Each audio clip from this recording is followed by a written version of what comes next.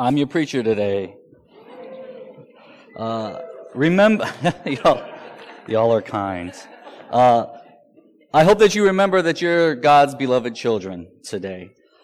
We are going to continue preaching through parts of Jeremiah, where we have our new dwelling passage where Drew has been preaching for the last several weeks. And we're going to pick up in chapter 31. We're going to read a few verses to start the chapter, and then we're going to read some of the verses that come toward the end.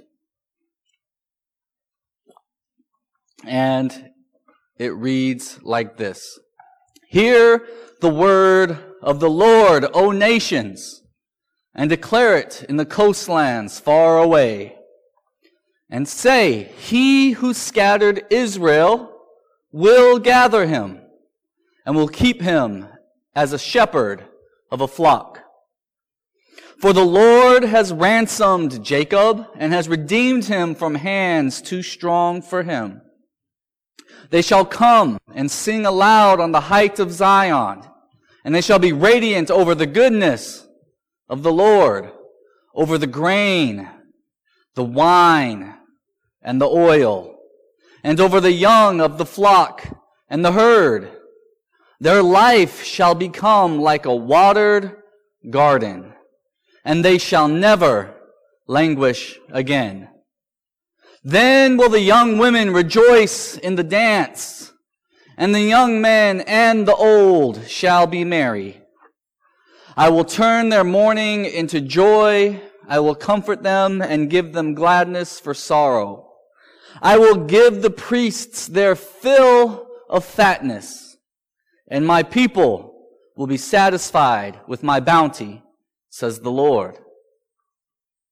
The days are surely coming, says the Lord, when I will make a new covenant with the house of Israel and the house of Judah.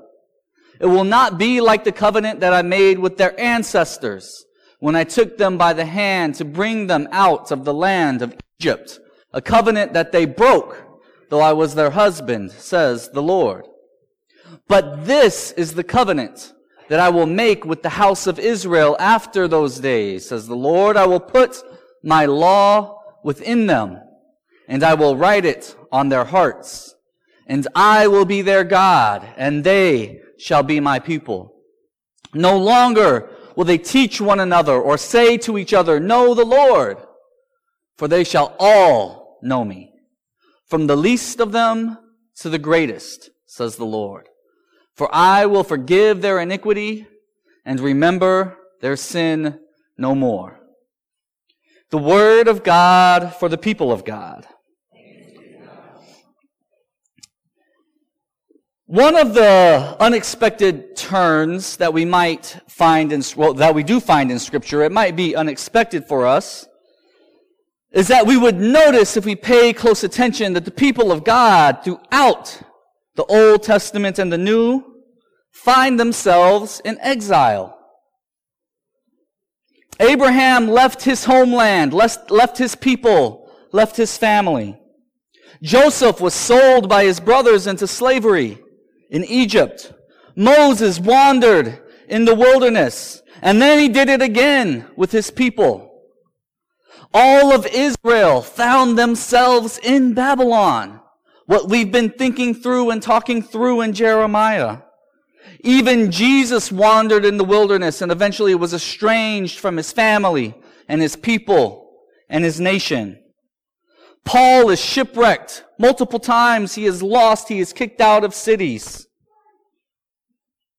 Scripture seems to tell us that the faithful always find themselves in exile in some way, that those who are faithful to the word and the way of God will find themselves shunned, will find themselves outside the boundaries of the city, will find themselves kicked to the curb, pushed to the side, rejected in one way or another.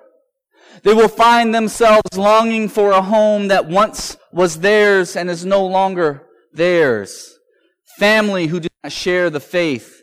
Friends you cannot hang out with as often. Business practices you can no longer engage in. lands you can no longer reside in. The faithful seem to find themselves in exile. Theologians in the 80s, a couple of folks who wrote a book called Resident Aliens to try and get at this idea that Christians find themselves both residents and aliens in any place that they might show up in any country, in any city, in any. They are neighbors with those who live there, and yet they're not quite of the place. As I was thinking about how I would preach from this chapter and what I might say that would resonate with what has been said already and push us toward the places we need to go, I actually found myself thinking about what I know about people who live in exile in our world today. I think about immigrants who show up in a new land and find new ingredients to create dishes of food that taste something like what they might remember from home. The potato might be a little bit of a different kind of a potato.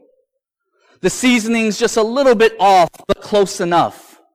And they create new dishes that fascinate the culinary world. New ways of practicing old rituals, whether that's marriage ceremonies or death ceremonies or the like.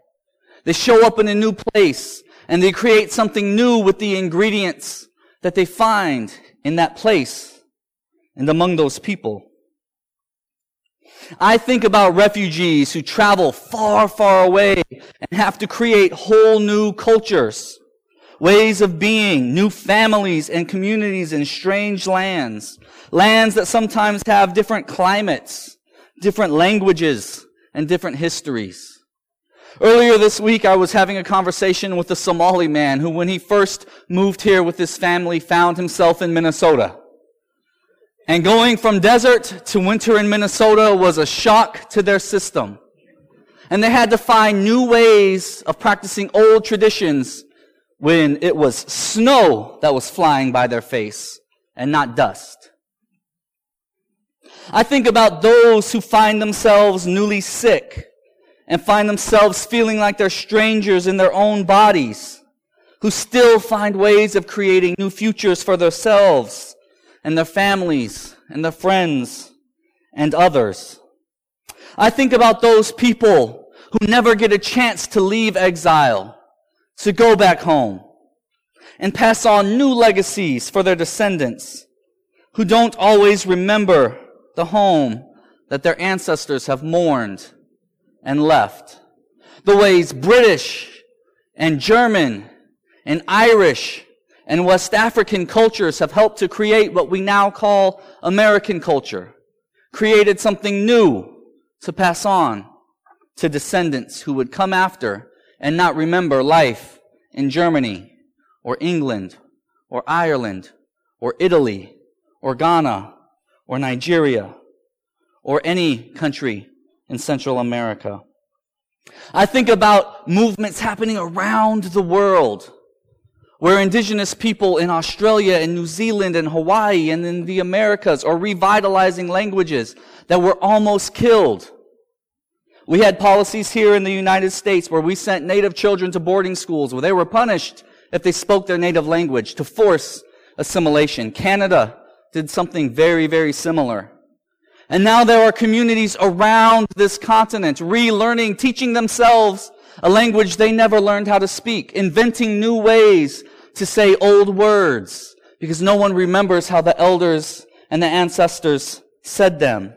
And yet they're creating new worlds for themselves and for others. I'd like to suggest that the Christian faith is a lot like that, like immigrants finding new ways to make old dishes in new places. Like Somalis learning to be Somali in snowbanks instead of in rolling desert hills. I think about those Christians who migrated further and further north from the Middle East up through Europe and decided that decorating a tree could be part of celebrating the birth of their Savior. Christians who found themselves in the areas we now call Germany did that. Christians in other places, in other parts of the world, did not celebrate Christmas that way, and now we do. Because Christians in exile created new ways of being faithful to old traditions. I've been really lucky to get to travel around the world and have communion or the Lord's Supper with people in multiple continents. I have broken tortillas and chapatis and rice crackers and leavened and unleavened bread with people over wine and grape juice, saying prayers in languages more than I can count, remembering the death, the burial, and the resurrection of our shared Lord. Christians throughout the world and across the centuries create new ways of being faithful to old traditions when they come into new lands and new times and new circumstances. In many ways, the Christian faith is this. It is being faithful in exile. Physical, metaphorical, spiritual exile. Perhaps one of the greatest temptations, those of us who find ourselves a few generations into that exile, is to resist the duty and the call to choose to be faithful in new ways and new places, and choose instead to pine for old ways and old places that might never been as great as we remember them being. And in the process of always pining for what was once in another place or another time, in the process of doing that, we might miss the new, good thing that God is doing today, in this place and in this time. I respect Drew a lot for choosing to preach through Jeremiah. I have never chosen to do that here. Partly because Jeremiah is full of really hard words. Words that communicate the judgment of God. Words that reflect on the sting of loss, the pain of oppression, and the trauma of violence. We do not, as Christians in the United States, often preach from the prophets, especially the hardest passages of the prophets, because the words that are there can hurt really deeply. They remind us that there are times that we're not sure that God is being faithful, or that God is present, or that God's promises are being fulfilled. The prophets give us permission to ask those questions because the words that are found here are full of those questions.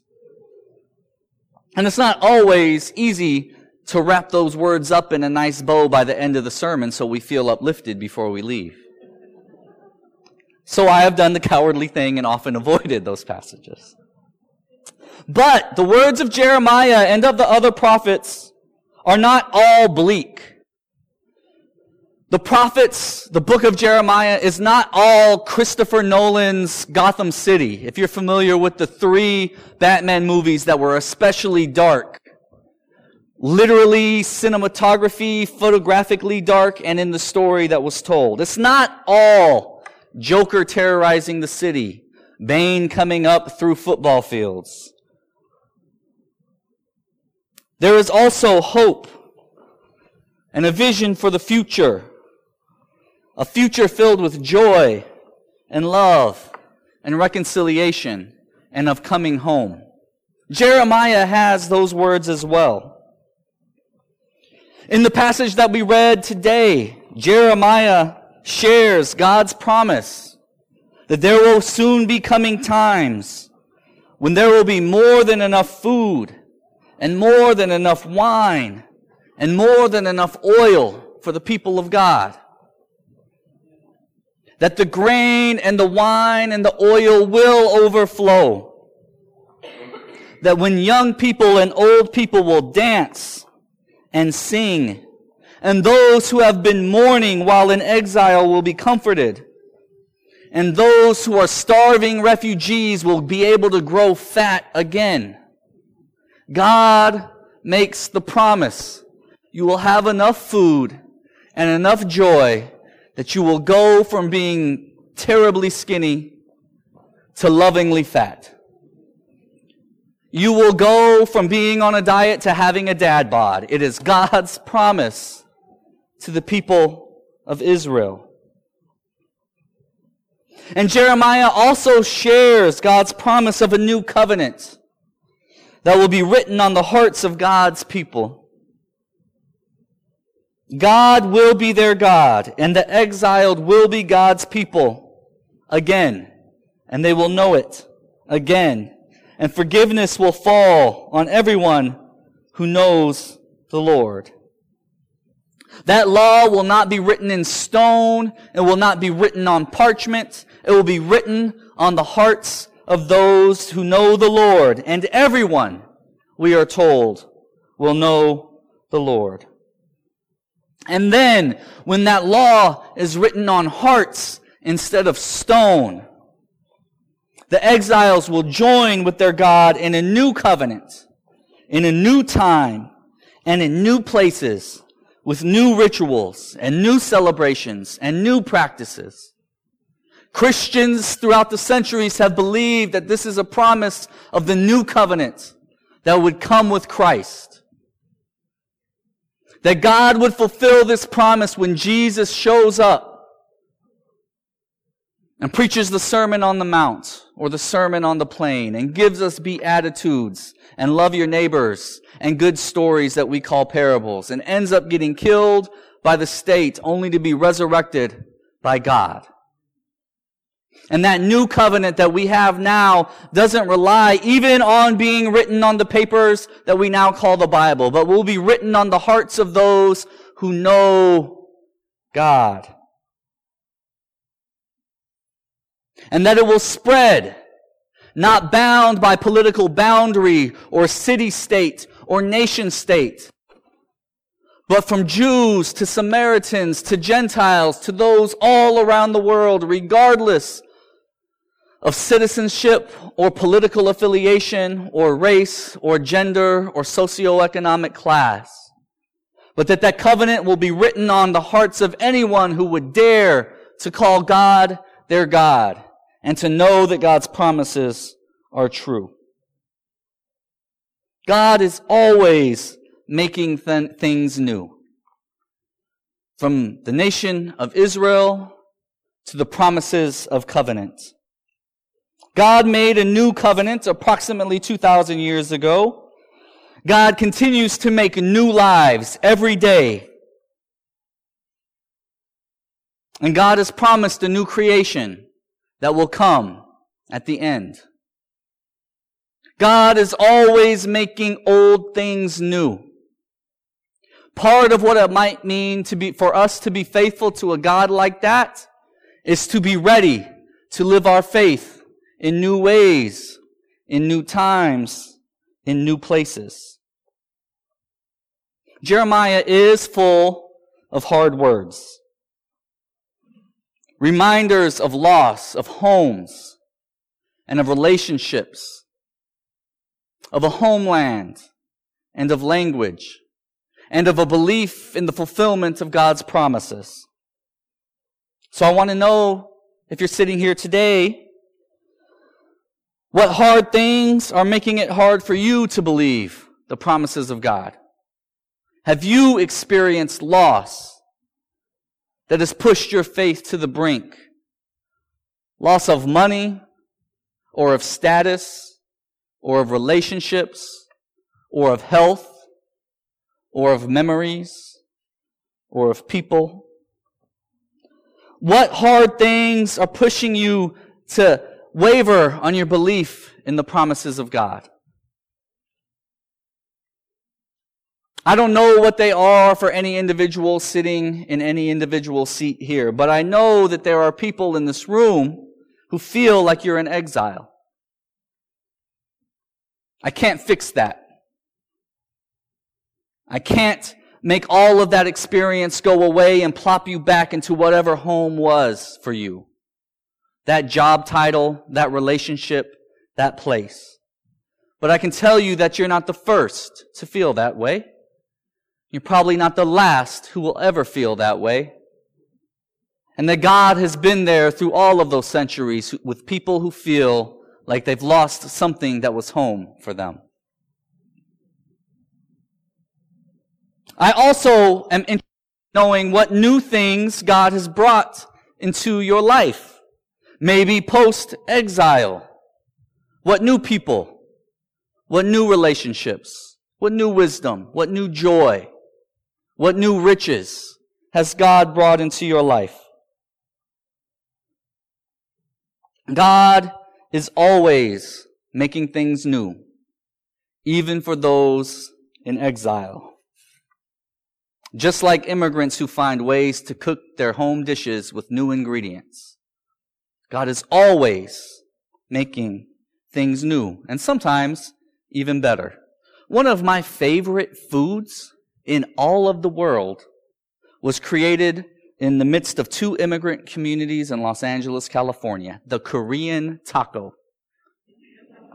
Put bulgogi and kimchi in a tortilla with some salsa, and it is delicious. And there were 2 immigrant communities that came together and said, we don't have exactly the same ingredients that we remember from home, but we have a memory, and we create something new. It's what God does with Christians around the world and has done for very long times, whether in your life or collectively.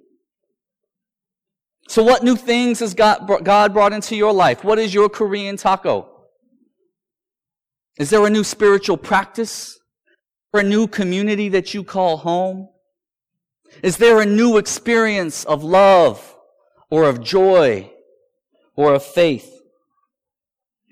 And then I want to know, what are the new things that you're still hoping for? This is the United States, so I assume most of us aren't hoping to become fat, but for the people in exile, the Israelites in Babylon, that was the hope. That we wouldn't be starving refugees in exile, but we would be able to have enough for our priests to get fat again. What are the things you're hoping for? What's your spiritual fatness? What do you hope will overflow for you? Wisdom, love, praise. It's okay to keep asking God for those things. God's promise to people in Babylon was this: a new covenant written on your hearts and not written on stone. Oh, and also, you will have enough wine and food to grow fat and dance, young people and old. Both of those things. A new covenant and joy in community. And so for us, collectively, I want to know, what new things might we create together, here, now, in light of God's promise to write His covenants on our hearts. Thousands of years after this promise was made, across multiple oceans and centuries, in a new place, with new people, in a new time. What are the new things that we might create together? That we might realize, that we might dance about, that we might get married together about. We have done that in small and big ways here. Relationships we've created that didn't once exist. Gardens that exist, at least in the spring and the summertime. Ministries that exist now that once didn't. An influence on the lives of of people in this city and in this community. And things we haven't even thought about or felt brave enough to dream about that we could be doing here. What new thing might we create in our attempt to be faithful in a new way, in this new place, in this new time? If we do that together, if we hope for the new thing that God might be doing among us, and if we are faithful in bringing it into fruition, my question then is how we can be the promise of God to a world estranged from God? How can we be God's promise of a new covenant to a world in exile?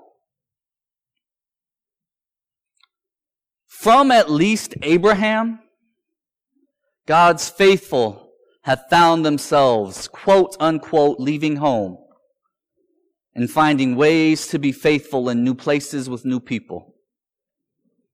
Part of the invitation to become a Christian is to go into exile, to start a journey, to begin wandering, not knowing the final destination, but knowing that the God you are putting your trust in is true to His promises. That's part of the invitation, not to know all the details of the end point, but knowing that wandering through that wilderness is worth it because that God is good, that God is just, that God is love, and that God is true to His promises, even when they don't look the way we might have thought. Even when the promise becomes a new covenant on hearts when you are away from home. But still, you will have enough to grow fat and to dance and to see God be true to His promises. So, whatever exile you might be experiencing now, or have experienced in the past, or will experience again in the future, know this. However hard the words are that you have to use to describe what has happened, know this. There is still hope, and there is still joy, and there is still love, because there is still the God who made that promise that came to fruition in a man born in Bethlehem, Jesus of Nazareth, who ate with sinners and loved His enemies and was so threatening to those who wanted to create something like a place that was not exile that they killed Him, only for God to raise Him and say, this is the new covenant. No matter where you are, no matter who you are, no matter what century you live in, what nation your feet might be standing in at any moment, God is the God of those in exile and will make something new and something beautiful again. And so the invitation for you today, for us today, is to take God at His word and say those hopes. Lean into that future. It's okay to want to dance and be fat again.